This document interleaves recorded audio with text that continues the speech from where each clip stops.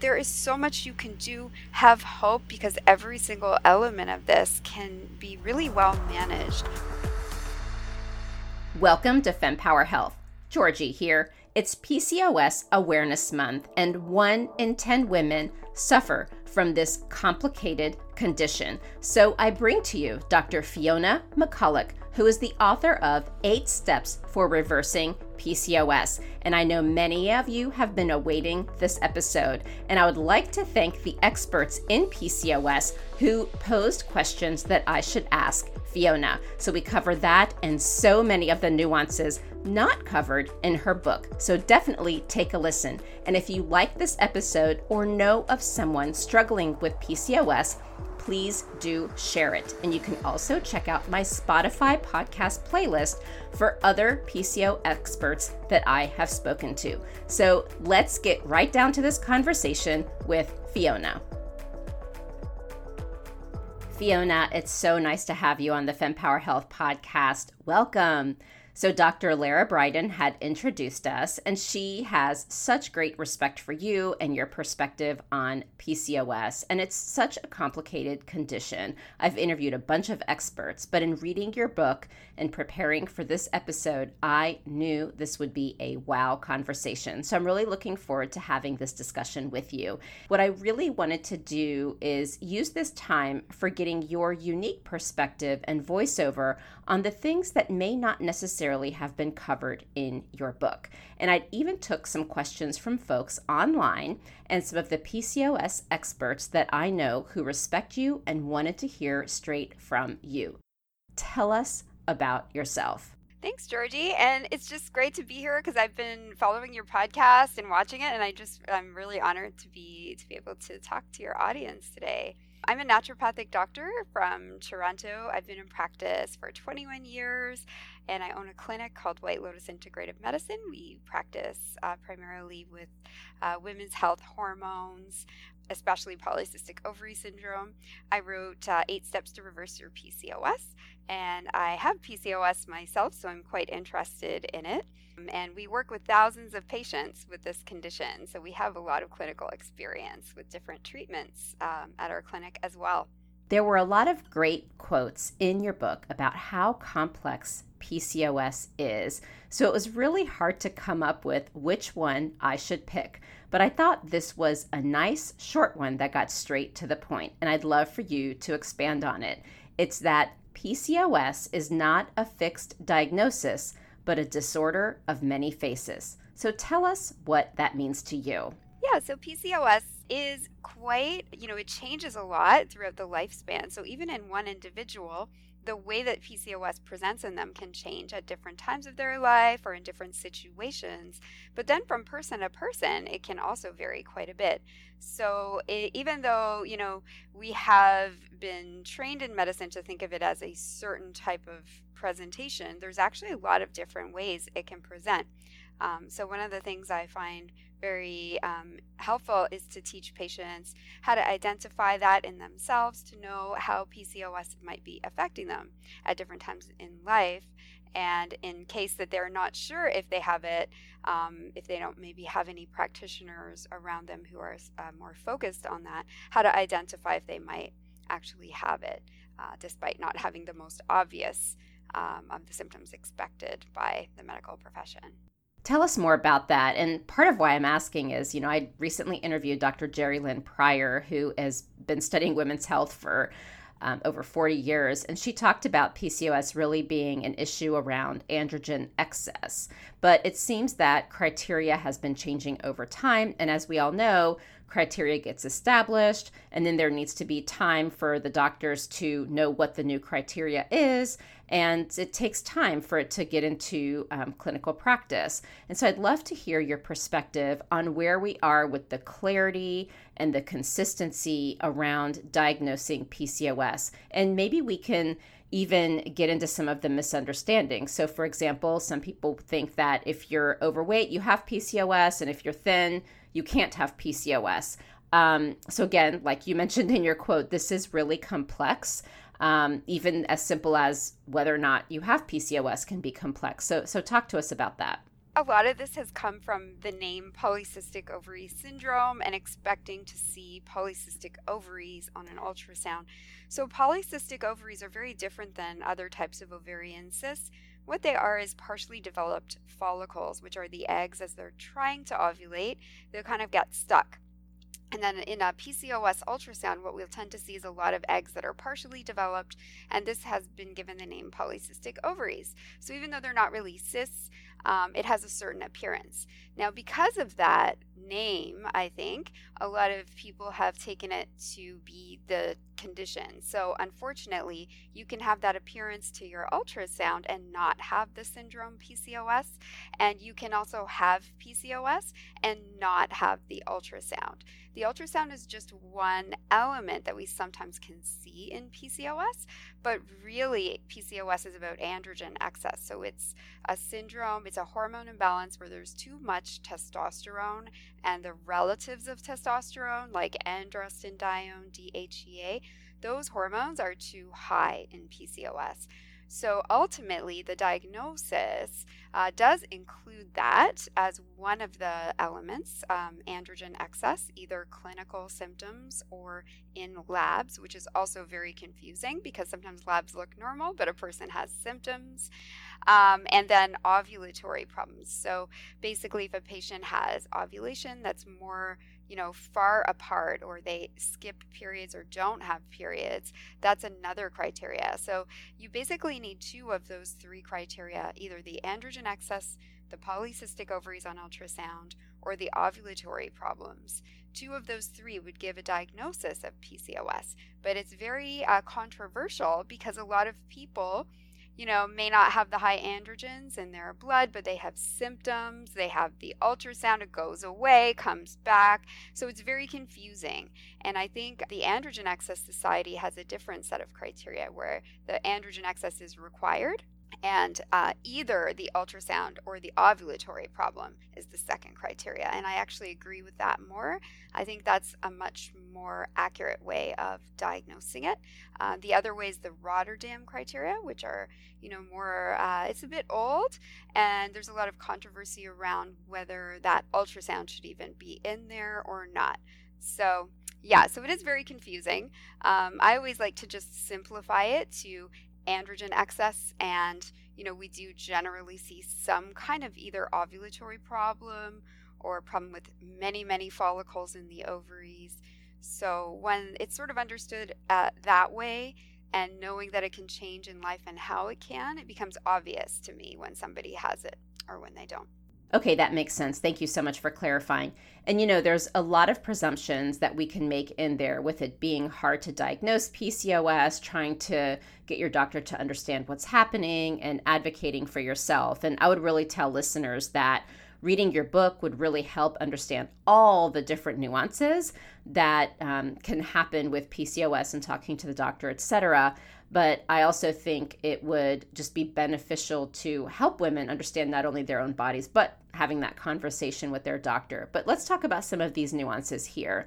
So first, you alluded to how PCOS can change over your lifetime. So first, let's start with teens. So we know that one's menstrual cycle doesn't really normalize until someone gets into their early 20s. But there could potentially be this misunderstanding of, based on what's happening with your period in your teen years, is it PCOS? Is it just you being a teenager and things are still normalizing? So tell us a bit more about those teenage years. The way that the ovary sets up its communication with the brain and ovulation starts. So when we're children, we don't ovulate. We really don't make these hormones like estrogen and progesterone in any significant amount. Once we go through puberty, the adrenals actually activate first, and they start to make androgen precursors, which can turn into testosterone. And so it's almost natural to have high androgens in the teenage years. They are the more dominant hormone first, and then it takes time and establishment of a cycle to get the other hormones to be the more dominant hormones like estrogen and progesterone. So in teens, this can take a few years to develop, and what we see a lot of the time, unfortunately, is that, it is normal for teens to have higher levels of testosterone and androgens. We always see acne. This is very common, and this is part of why. But unfortunately, what's been happening now is that a lot of teens are, having their first period and maybe they're not having their next one for a few months. They go to the doctor, they get an ultrasound. And if you take many teenagers and you give them a pelvic ultrasound in that phase, a lot of them look like they have polycystic ovaries, but that may completely go away as soon as their ovulation establishes itself. So unfortunately, what's happening is those teens they're getting, diagnosed with PCOS based on having things like acne or delayed cycles, which could be normal, and then seeing the ultrasound, then they're put on the birth control pill right away. And that's what's happening a lot. So it's quite controversial. In teens, they really have to have strong symptoms and they have to be persistent in order to diagnose a teenager with PCOS. And there's a lot of movement towards making sure they have all three criteria and that everything else is excluded. Like it's not part of their normal puberty process that this is happening. Yeah, so it is something that should be kind of hesitated around when we're looking at a teen before diagnosing it. As you were talking, I'm thinking about how one may think as a teenager, right? So we have this siloed healthcare system, and I, as a teenager, may have acne. And I just interviewed somebody on acne, and so this is definitely top of mind. And we spoke about root causes like hormone imbalances, the gut microbiome, etc. And so for acne, one may go to an OBGYN, they could go to their primary care doctor, they could go to their dermatologist. And depending on where you're entering in the healthcare system, it could impact what you're being prescribed. But let's say PCOS is the reason. And so depending on which doctor you go to, you may or may not be properly diagnosed with the root cause, which impacts the prescription or treatment that you're being given. And so I'd love to take this as a case study. And again, this is a very simplistic example, but I'd love to get your comments to this dynamic of what might happen. Yeah, I think it's really just about helping patients really understand that this is, something that can happen in this age group. It is normal to have high androgens. It doesn't necessarily mean that they have PCOS. And there's, many other options, but birth control is an option. And I think the only problem becomes when we just quickly diagnose, give birth control, and the person's on that birth control for 10 years. Really, we have no idea what they have and if they do have PCOS or not. And they come off of that and they're like, I have PCOS, and maybe they don't.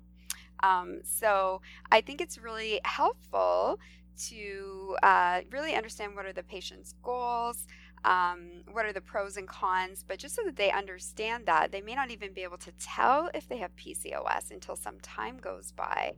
So the treatments could be customized to that. And I think the problem becomes when the patient thinks that they have PCOS in their mind, they have it, but really it's hard to say. So, you are bypassing that root cause. And with acne, some of the root causes are immune and gut and inflammation and all sorts of things. Now, if we shut all the hormones down, acne will get better because hormones are just one of the triggers for acne, but there's many patients who have high androgens that don't have acne. So there is a predisposition that has to be there to acne as well. So it's really about understanding the individual person, but also for some people, maybe that is the best way for them and the treatment that works for them. So I think as long as the patient understands and has that really good, comprehensive look at everything with their case, this can be handled completely differently. Thank you for clarifying that. Now, I don't know if there's a nuanced additional answer that you would want to share, but there was a specific question that I'd received when I posed on social media what people might want to ask. And it was around stress at puberty and activating the HPA axis triggering PCOS. So is there any additional comments to that specific question that you wanted to share? Yeah, so this is like a good question. I can see sometimes online there's a lot of different information going around and it spreads like wildfire, unfortunately, and sometimes it gets a bit out of control. So something that's like a small little nugget of data that we might have seen in one study can now become blown up into something that it's not. So I've seen some information online recently saying that, okay, stress is what causes PCOS. Like it's only caused by stress, and if you would deal with that, everything would be better. That's actually never been shown to be true. We know about epigenetics and PCOS, and that certain times in our development we're more susceptible to developing changes that will affect our glands and our hormones for our life. The top time that that can happen is actually in utero when we're developing as an embryo, because there are certain timings that the ovary develops. If something happens at that particular timing, it's been shown that this can cause PCOS. In animals, for example, they can actually cause PCOS by giving an animal this endocrine disruption at this specific timing of window. Puberty theoretically is another timing for this because there's a time called adrenarche before we go through puberty, before we have our first period where the adrenals activate. And there's possibly some epigenetic effects of stressors at this particular time, but we don't have any solid evidence to say that that is the cause. It's possible, but the evidence that we do have points more to the fetal development timing, because that is when the glands develop in a more primary sense. And so we know that, the adrenals develop then, so do the ovaries. We do see those timings. It's also possible that that could be happening at puberty too. And so there's some preliminary info, but it's definitely not conclusive like what you would see online where, some people are saying it's all from that. I would say it's very complicated and we don't really know. Yes, and that's really what's so hard because, social media, for example, has been great because there's so much awareness being created. But the challenge is that it's snippets of information. So we have, I think it's now 90-second reels and the quick picture that comes into your feed or the quick quote that someone puts up. And we're in this quick fix society that probably got exacerbated when social media hit because everything does have to be that quick snippet of information to gain your attention. So I appreciate you adding that additional context. So another question that came up since you did bring up epigenetics is many were asking if their daughter will get PCOS and then what someone can do to prevent that from happening. And you did mention that PCOS can be developed in utero, but I think people are looking at, oh my goodness, how will I know for sure if I have it?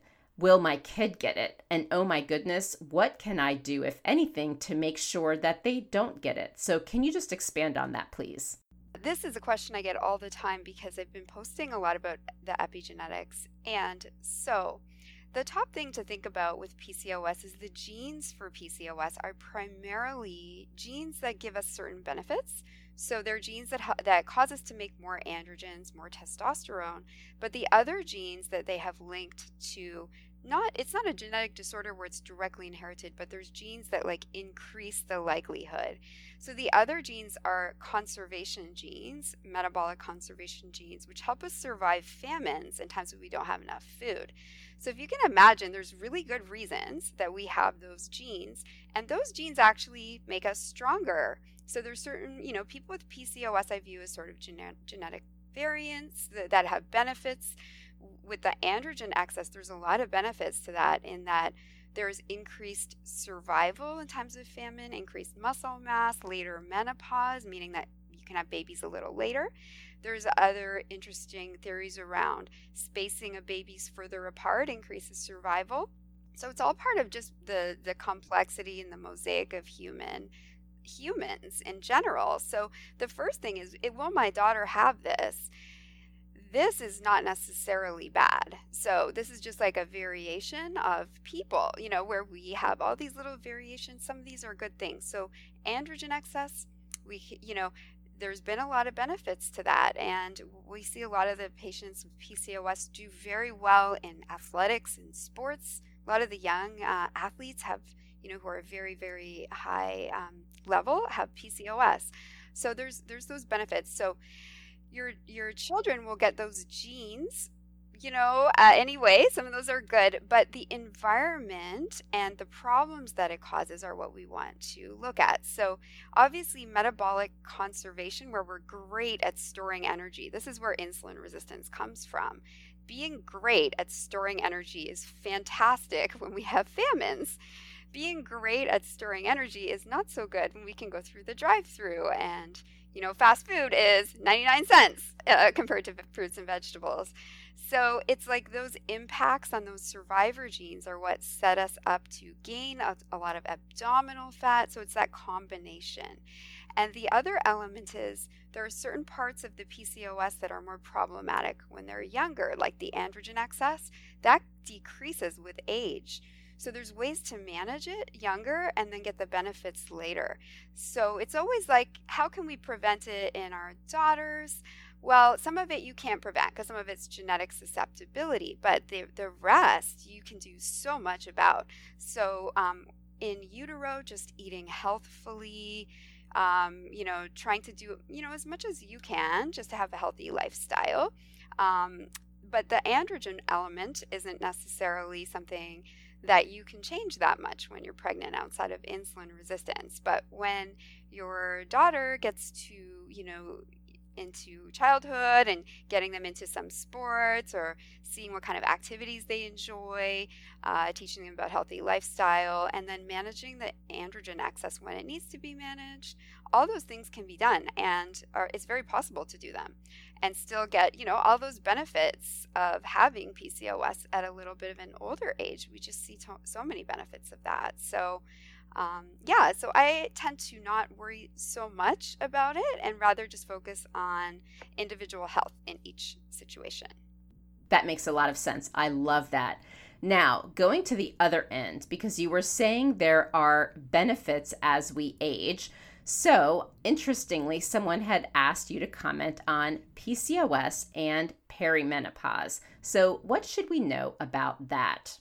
Yeah, so interestingly, we do know that androgens rescue follicles in their primordial state. They bring them up to the antral state. So the primordial state is a very tiny follicle that's really potentially could become a hormone producing egg, and androgens help them get to that point.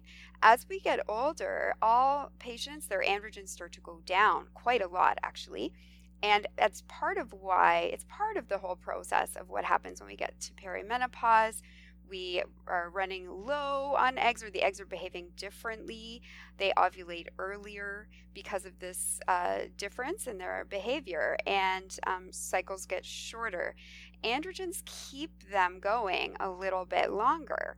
And so what we'll tend to see is that the perimenopause happens a little bit later. Like we'll see patients with PCOS having, normal length cycles instead of short cycles in their 40s, whereas they might have had long cycles earlier. Patients without PCOS generally start shortening their cycles in their late 30s, early 40s. So this is all delayed a little bit.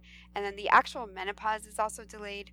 So we do see it's possible to have babies a little bit later.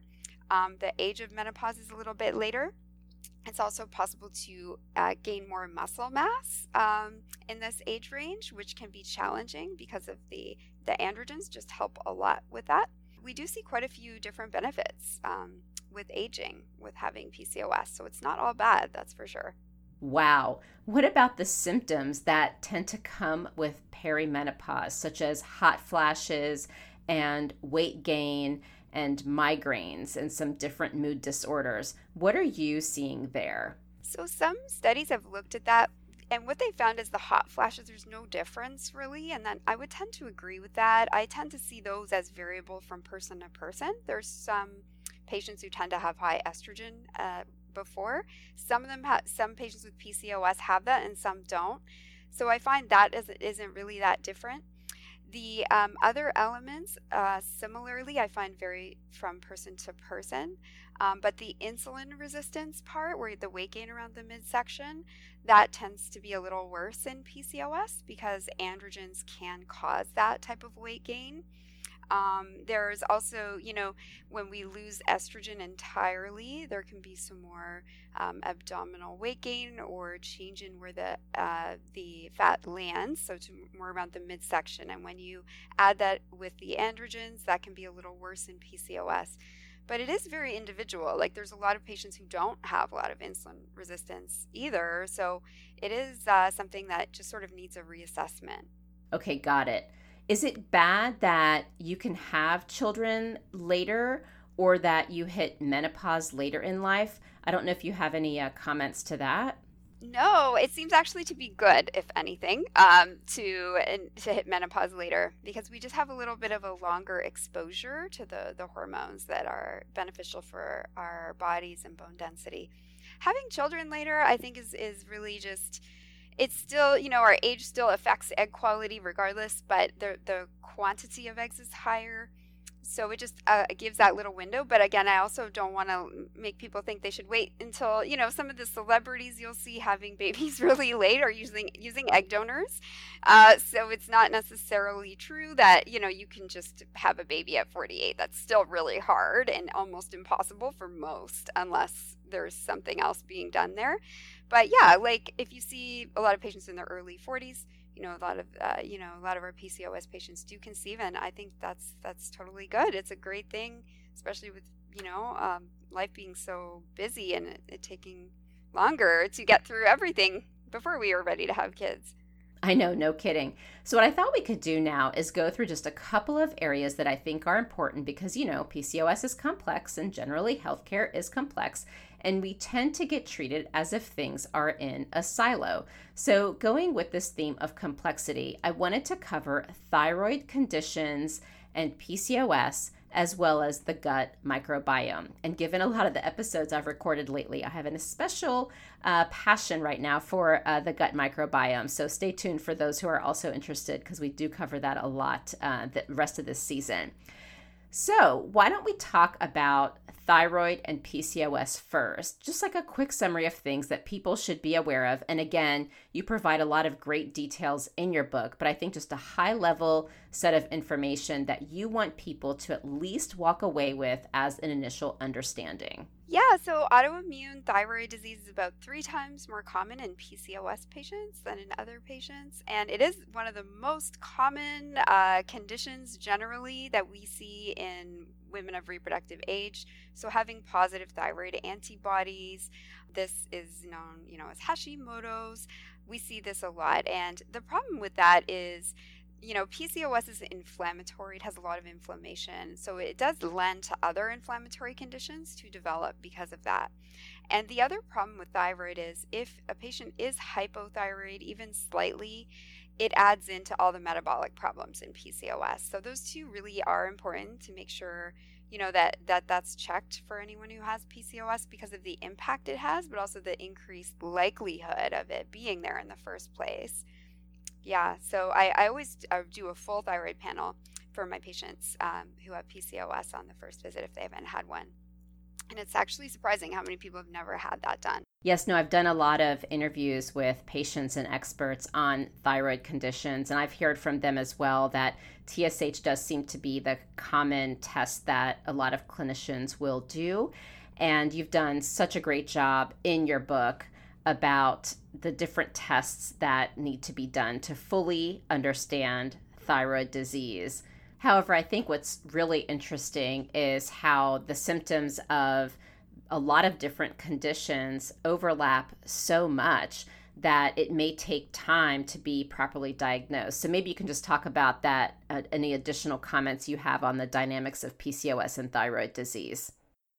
Yeah, it's just a huge thing. It's so common. And then the other element I find is it really affects like thyroid, especially like lipids and fatty liver. And it's just if the person is on the brink of getting insulin resistance and then they have hypothyroid, like they will go there. So it's you want your thyroid to be functioning very well and for it not to have anything that's out of, the ideal range. Just to make sure that you're not struggling harder than you have to with other elements of PCOS. Okay.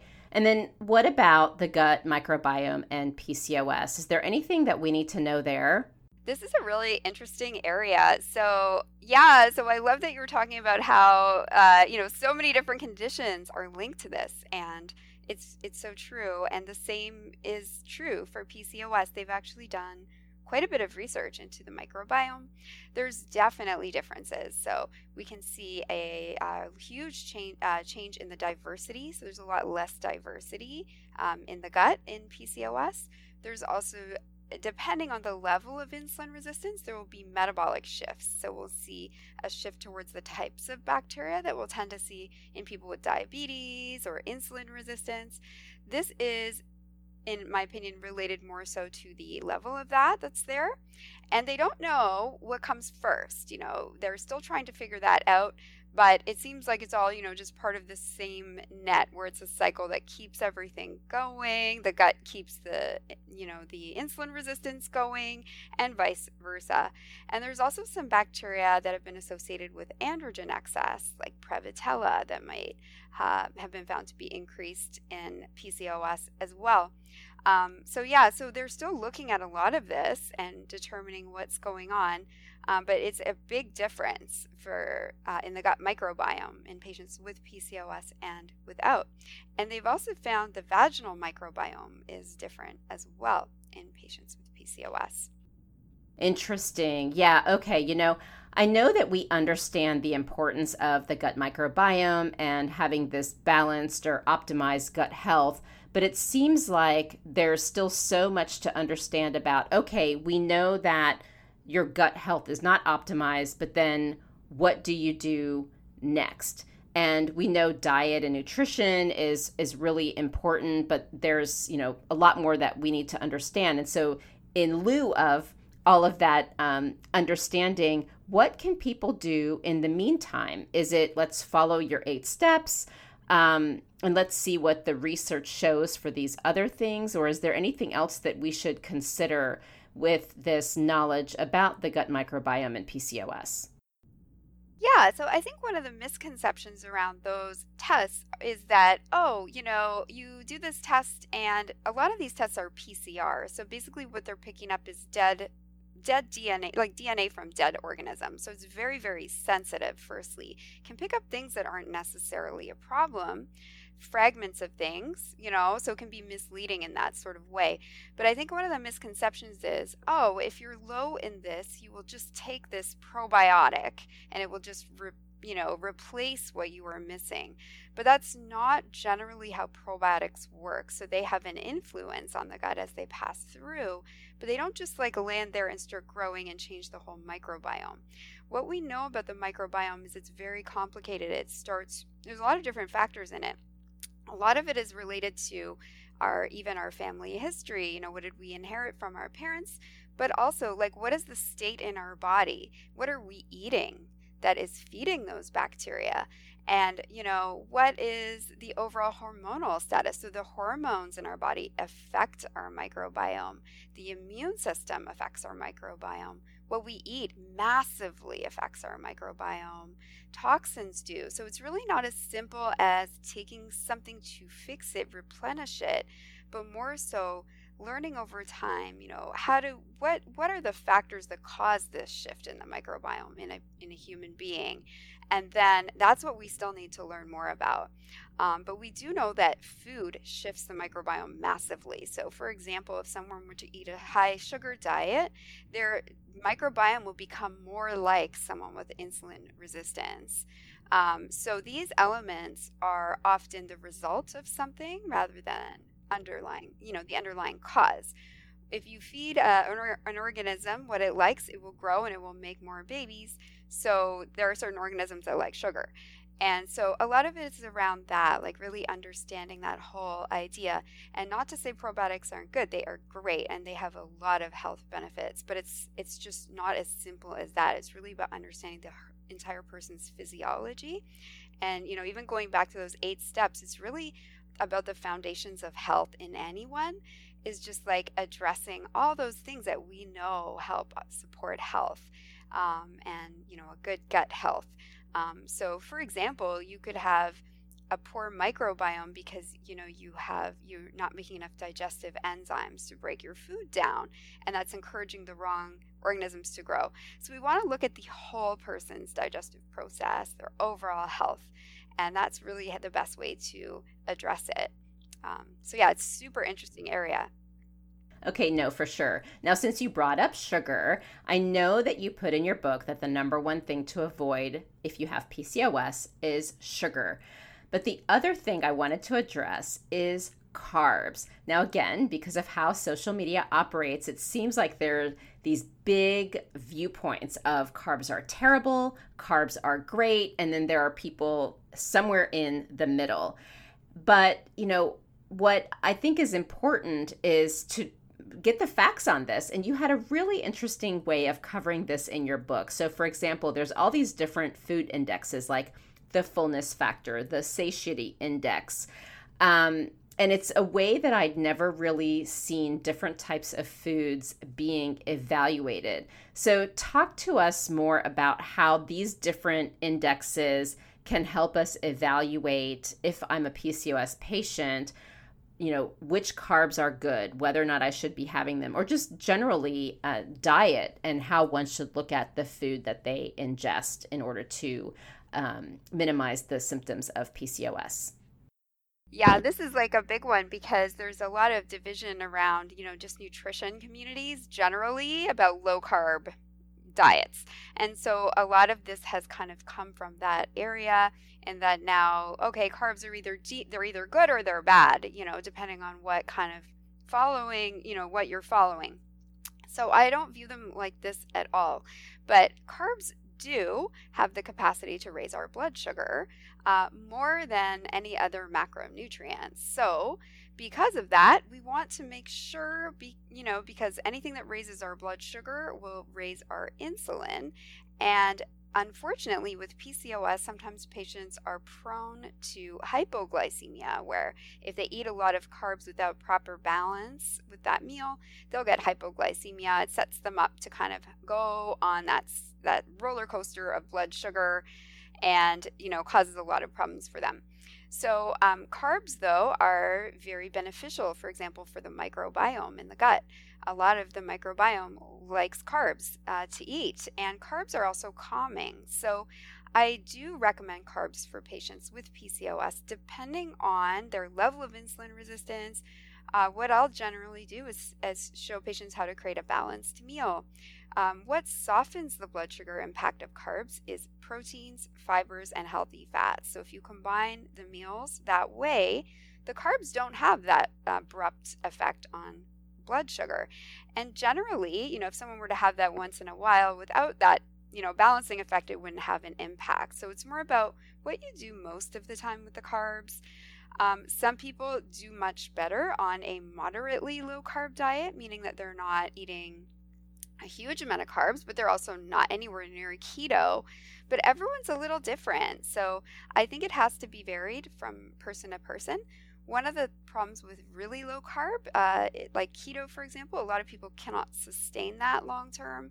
It's something that will cause you to completely stop and then go back onto a different kind of approach, which may not work. So that's a big issue. The other thing is that it can cause insomnia for a lot of people because they don't have any way to keep their blood sugar stable while they're sleeping. Most of how we keep our blood sugar stable is through the glycogen storage in our liver, which is primarily put there by carbs. So when we're, having our dinner and that's our last meal for the day, our glycogen in our liver is what keeps our blood sugar from crashing while we sleep. So if you're on a really low carb diet where you're really having very few carbs, there's a low glycogen in the liver, and while you're sleeping, the blood sugar can go down. The way that we raise our blood sugar is by raising cortisol, and that can wake you up. So this is a common thing for people on keto. They start waking up at 3 or 4 a.m. That's not good for PCOS either, because we have lots of evidence that poor sleep, high cortisol, all of these things are problematic. So I think it's about finding that balance, something sustainable that keeps the blood sugar nice and stable long term. And carbs are definitely part of that. So, but I always look at everyone as different. And for some people, certain things just work for them. And that's great. Okay, yeah, that makes sense.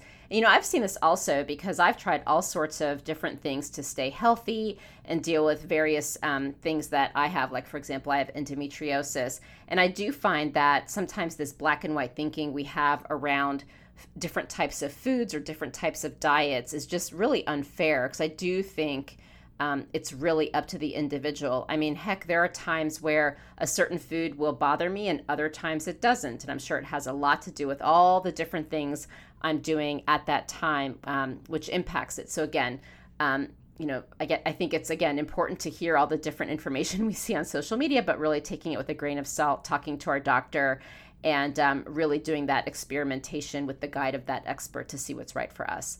So now let's get into medications. So one of the questions that one of the experts asked that I posed to you is talking about cyclic progesterone.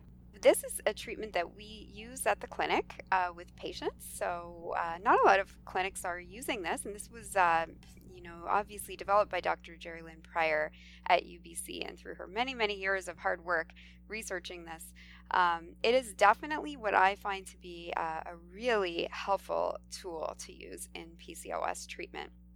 In particular, it's really helpful for patients who don't ovulate regularly, who ovulate late, or who have androgen excess.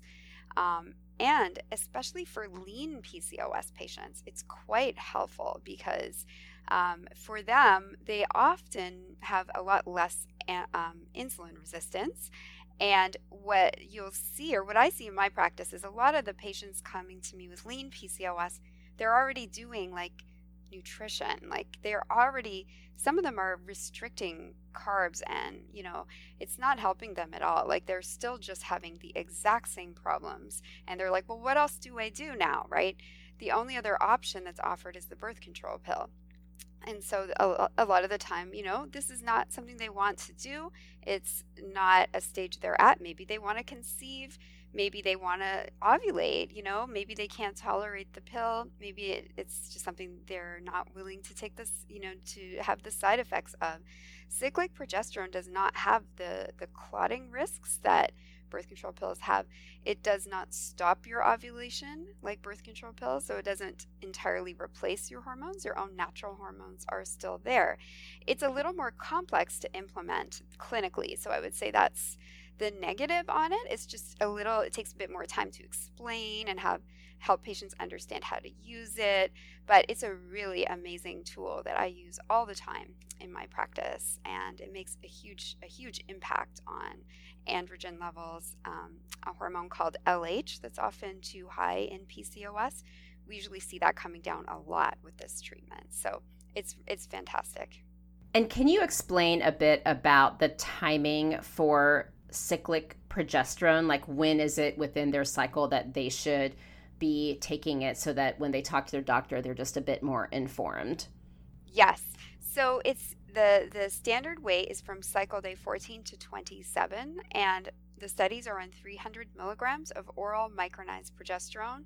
This is not the same thing as synthetic progestin. This is the top confusing thing I get, is that how is this different from doing Provera medroxyprogesterone to induce a bleed? This is a very different substance in the first place. It's the same exact progesterone our body makes after we ovulate. This dose is approximately the amount that would be there after ovulation. So this medication is really mimicking exactly what would happen in our natural cycle if we were ovulating. So yeah, that's the standard. I do also use different doses for certain people for other situations. For heavy periods, I might do a bit of a higher dose. And then if the patient was very sensitive, I've had a lot of success with doing low doses too. So another medication question that I had for you is around metformin versus berberine. So can you tell us a bit more about that for PCOS? Yeah, metformin is a diabetes medication, and it's used to increase insulin sensitivity, and it's got a lot of research for PCOS as well. It's generally given for patients who have insulin resistance. In my opinion, it's not a very strong medication to help PCOS. It has a mild effect. It can have side effects like bloating, loose stools. Um, but it really, I see a lot of lean patients being given it, and it doesn't make that much of an impact for them. Berberine is like a herbal alternative to metformin. It is made from, the berberine is in different types of plants. Golden seal is probably the most famous plant that has berberine. It's similar in the way that it acts actually to metformin in that it improves insulin sensitivity. It changes the gut microbiome in a way that's very similar to metformin as well. So we just don't have, we don't see as many side effects with it. It can have some similar side effects, but a lot less than metformin. But I kind of view them as, you could, take one or the other, and they both have a similar effect from what I see in patients, and studies show the same. Okay, so when it comes to those GI side effects, I'm so curious how those differ between the two medications, because I actually have a lot of familiarity with metformin. And I know that if you just start at the lowest dose and then titrate up, you can mitigate some of those GI symptoms. Is that the same with berberine? Yes, it's the same actually. It's just less, I find. But yeah, start low, go up slowly, or if someone starts on the full dose and they have side effects, they can go down and start slowly. But I also find those side effects go away, and same with metformin for a lot of people. Not everyone, but yeah, I find it to be very, very similar actually. Okay, we know that mood disorders are another common symptom that are associated with PCOS. And in your chapter with Vitex, you had spoken about some interesting research and potential theories on why there may be that association with PCOS and mood disorders. So tell us more about that. Yeah, we see a lot of mood disorders in PCOS, ranging from anxiety, depression, and especially eating disorders are very common, especially bulimia and binge eating disorder. A lot of these effects are complex. So the androgens have definitely been associated to causing eating disorders, binge eating. It can be triggered by androgens, and so that's a big part of things. The other problems that can arise are because the hormones aren't quite balanced. They're not doing the smooth transitions they would normally do. We all know what PMS is like. That's when your hormones are crashing, from high to low at the end of the cycle. So in PCOS, there's a lot of things that happen like that, where the hormones attempt to go up and then they go down, and it's unpredictable. So that's not a very nice thing for the brain to experience. So there is that element. We also have low levels of hormones like progesterone, and in some patients, they have low estrogen too. This is a misunderstanding that everyone has high estrogen. It's not the case. Some have actually low estrogen, which is required for mood. Secondly, there's a lot of inflammation. So inflammation has been linked over and over again to mood disorders like depression and anxiety. So that's definitely involved, I would say. And then blood sugar dysregulation. It really affects mood a lot. It can affect cortisol, as I mentioned before, sleep, all sorts of different things. And then having PCOS is stressful. So there's social stigmas around having those symptoms of hair growth on your face. Your hair is falling out. You have acne. You're not getting your periods. You can't get pregnant. You go to the doctor and they dismiss you. All those things are very stressful and challenging emotionally. So there's a whole bunch of different ways that it can affect mood. Yes, so it seems the theme here is this really is all so complex, and you have to look at the individual. So you've done a beautiful job of breaking down the 8 steps for PCOS. Now, can you actually cure PCOS? Well, you can't. So it's one of those things that is sort of there, and a lot of it's genetic, and then there's epigenetic influences. So you cannot eliminate PCOS, but what you can do is manage the symptoms and reverse the symptoms to the best that is possible in your body. And not everyone may be able to entirely reverse their symptoms. For someone who's had insulin resistance for 20 years, that's a very different situation than somebody who's had it for 2 years. So it's always individual, and a lot of things can be reversed. I like to use that word because it's, the condition and the predisposition is still there, but the symptoms can be managed and, handled throughout different phases of life. So yeah, although it cannot be cured, some of those genes we don't want to cure. They're kind of good for us. But the parts that are problems, we manage in different ways at different times of life. So a lot of it, you can go through and your life and have no symptoms at all if you find treatments that work for you for PCOS. Wow. Well, I know my takeaway from this is all the women out there who do have this condition should have hope. Like you've provide that it's hard, it's complex. You got to take your time, figure out what works for you. But I definitely, hope people take away from this that there is hope. What would be your takeaway that you would want women to have in listening to this episode? Yeah, I think the most important thing is focus on the strengths that it gives you and not so much on it being only a negative thing. It really is a genetic variation that our environment is not really conducive to supporting. So try and look at the positives and don't get too focused on some of the fear that you'll read online, because a lot of the times when you read these things, people are trying to sell you something, and fear is a very effective way to do that. So really dig into things that you're reading and just make sure before you believe something that's making you feel anxious or worried that it's coming from a legitimate source.